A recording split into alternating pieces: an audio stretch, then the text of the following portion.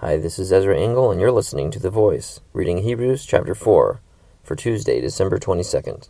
Therefore, since the promise of entering his rest still stands, let us be careful that none of you be found to have fallen short of it.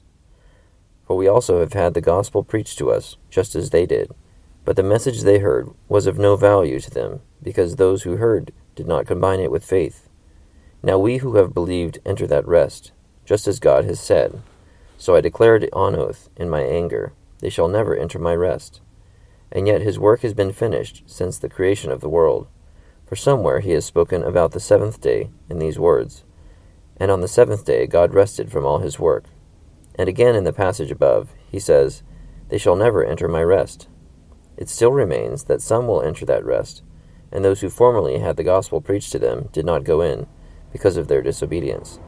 Therefore God again set a certain day, calling it today, when a long time later he spoke through David, as was said before, today, if you hear his voice, do not harden your hearts.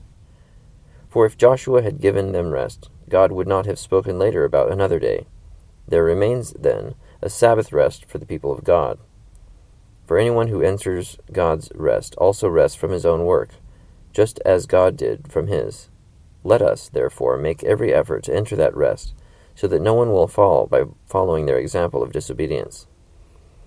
For the word of God is living and active, sharper than any double-edged sword.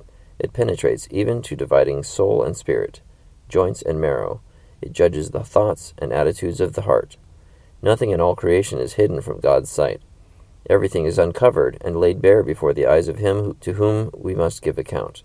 Therefore, since we have a great high priest, who has gone through the heavens, Jesus, the Son of God, let us hold firmly to the faith we profess.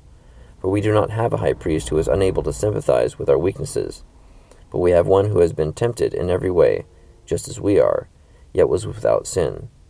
Let us then approach the throne of grace with confidence, so that we may receive mercy and find grace to help us in our time of need. Hebrews chapter 4.